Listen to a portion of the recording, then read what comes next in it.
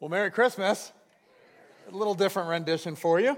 Hope everyone is ready for tomorrow. I know some of you, it's Christmas Eve, so this is one of many things you have to get done before Christmas. For some of you, you are still planning maybe a food menu in your head.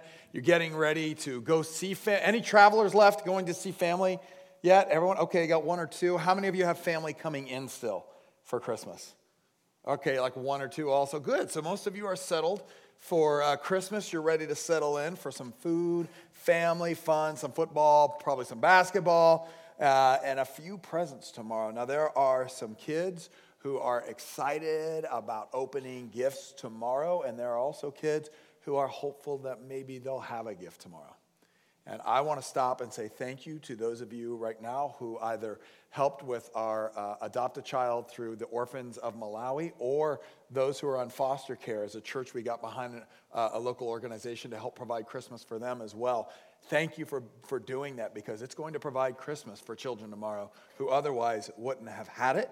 And for the kids in the room, and maybe for your kids, man, they can't wait to pretend to go to sleep tonight, because then the tree gets loaded up if it's not already, and they get to open the gifts tomorrow. And let's be real, it's not just kids. Some of you adults know how to dream big too.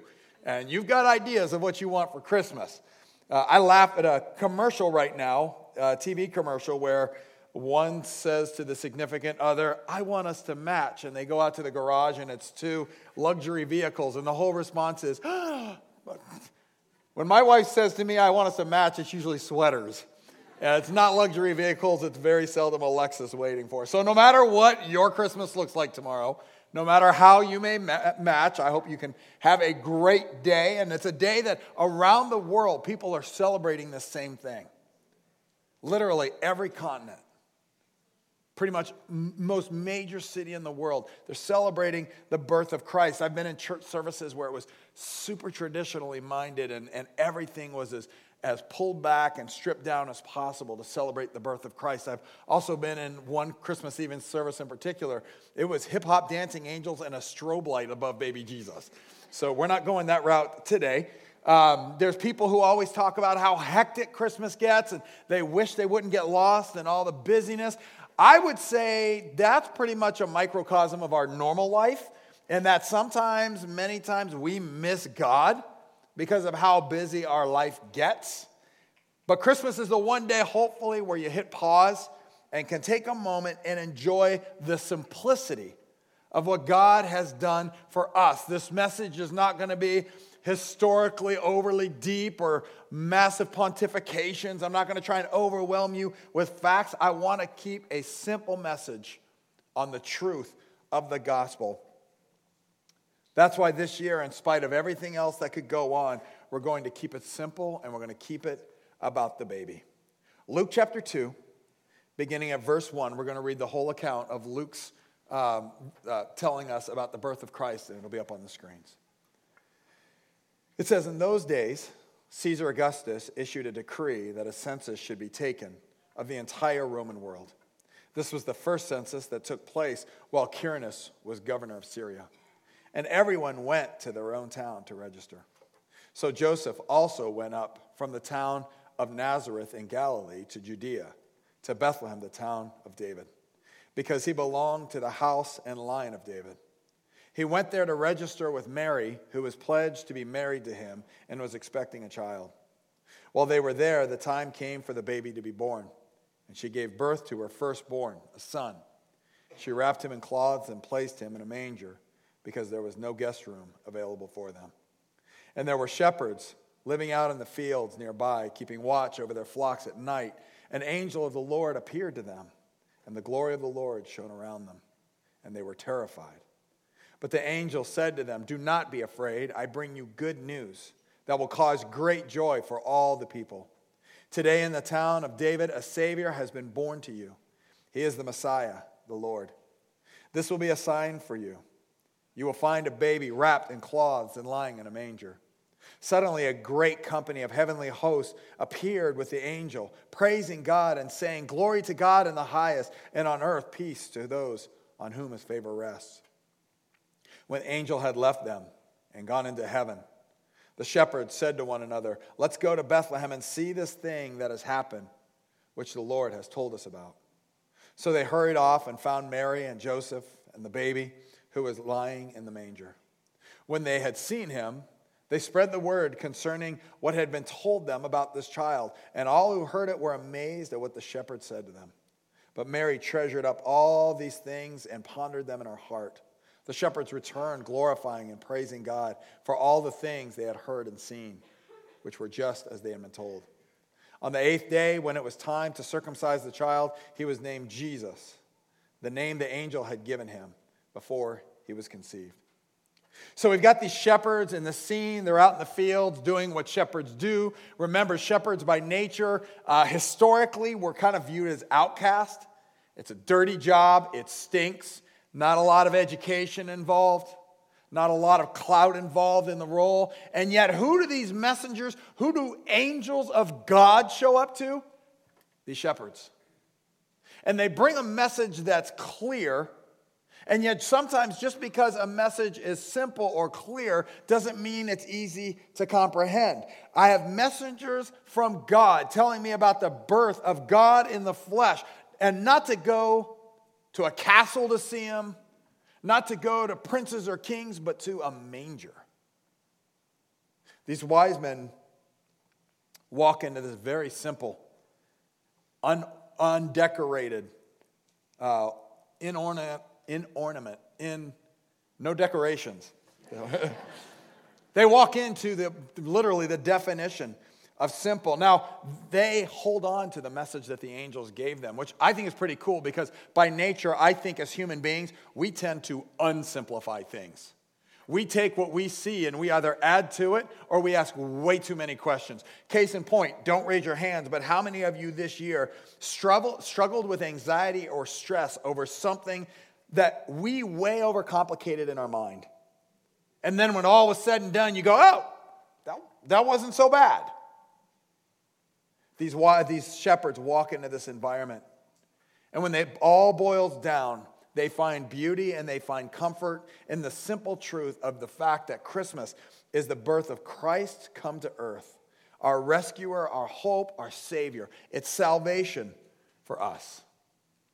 For Joseph and Mary, it was a simple message that was said to Mary first. But that doesn't mean it was easy. It was anything but easy for these two.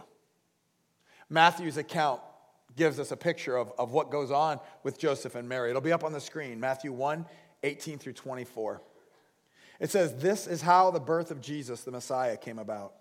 His mother was pledged to be married to Joseph. But before they came together, she was found to be pregnant through the Holy Spirit. Because Joseph, her husband, was faithful to the law and yet did not want to expose her to public disgrace, he had in mind to divorce her quietly." Joseph was a good guy. He wanted to cover Mary, take care of her. Verse 20, it says, "But after he considered this, an angel of the Lord appeared to him in a dream and said, 'Joseph, son of David, do not be afraid to take Mary home as your wife, because what is conceived in her is from the Holy Spirit. She will give birth to a son, and you are to give him the name Jesus, because he will save his people from their sins.' And all this took place to fulfill what the Lord had said through the prophet." Now, I want you to think about the life of Joseph and Mary. When Mary thinks of what it's going to be like from a young girl on to dream of having a husband and having a first child and raising babies and having birthdays, she doesn't picture having this first child not be from her husband and be from God. When Joseph is looking ahead, he's a carpenter. He's probably either working on a house or furniture, or putting things together to make it a home for his new bride, to find out that this child she's carrying is not his and that it's God's.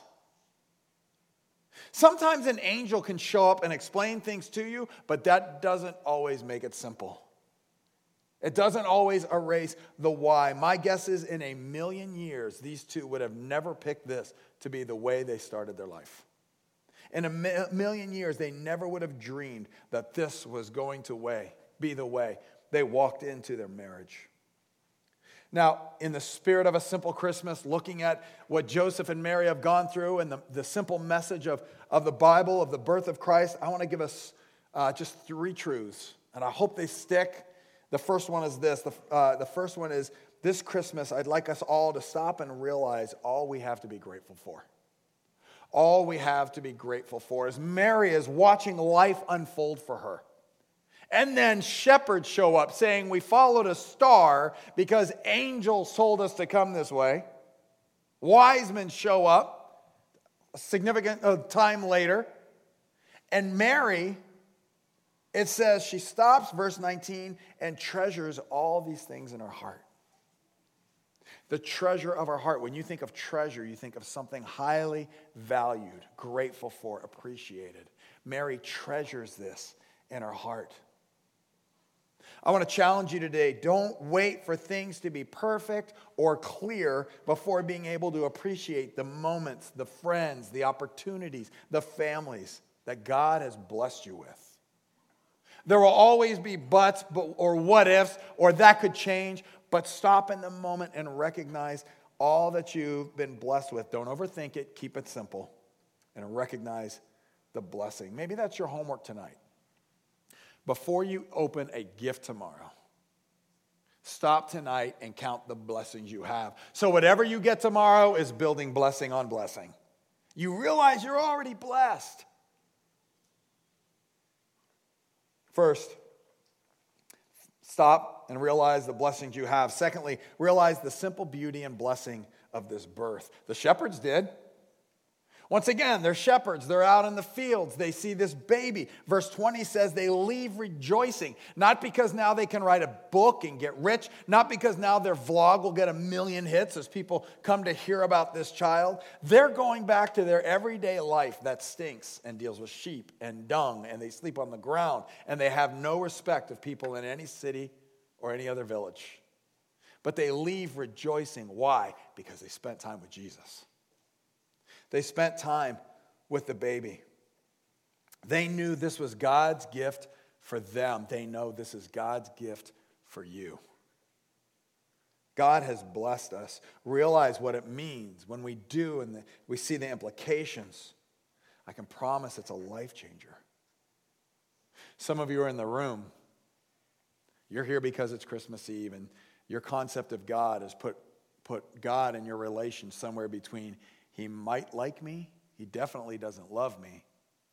And on a regular basis, I hear people say, God hates me. We wrap our minds around so many circumstantial things, and I want to challenge you, if you want a simple way to see how God feels about you, remember the manger and remember the cross.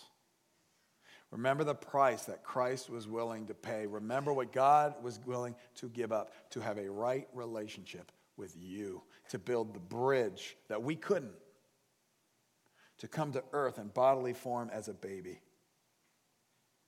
Remember the blessing you have in the Christ. Once again, the Messiah, the hero, the purpose, the reason, the Christ child, the Savior has come into the world. His birth was preparation for our rebirth, our new life that we can have because of Jesus. Now, here's the third point.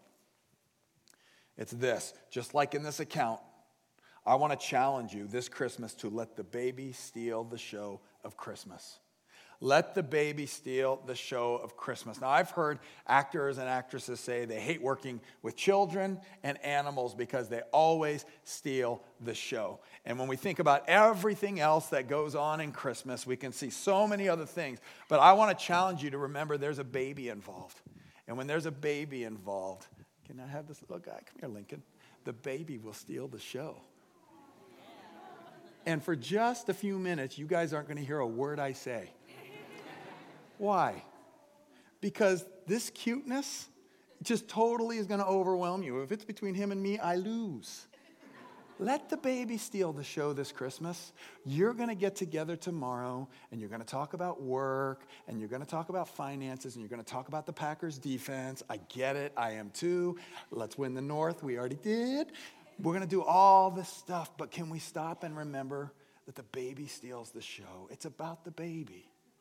It's about the life that we have because of Christ. And not only that, let's take on ourselves. Let's take on the innocence, the simplicity of thinking and mind, to not overthink the political ramifications or the religious standard. Let's have the mind of a child. The Bible says that we can all have the heart and the mind of a child. Let's get that for you, okay? There you go. You're going to need that. This Christmas. Oh, I like this one. This Christmas. Let's keep it simple. Thanks, guys. And let's let the baby steal the show. Would you bow your heads with me, please? Father, we thank you for life. And we thank you for your son. And we thank you for the life that we can have because of him. Man, it's so easy to get caught up in so many other things. And we doubt and we're full of fear and we look for what we want. But this Christmas, God, I pray that we can have a simple heart. And remember to say, thank you. Help us to not overthink it and to live a life of gratitude. In Christ's name we pray. Amen.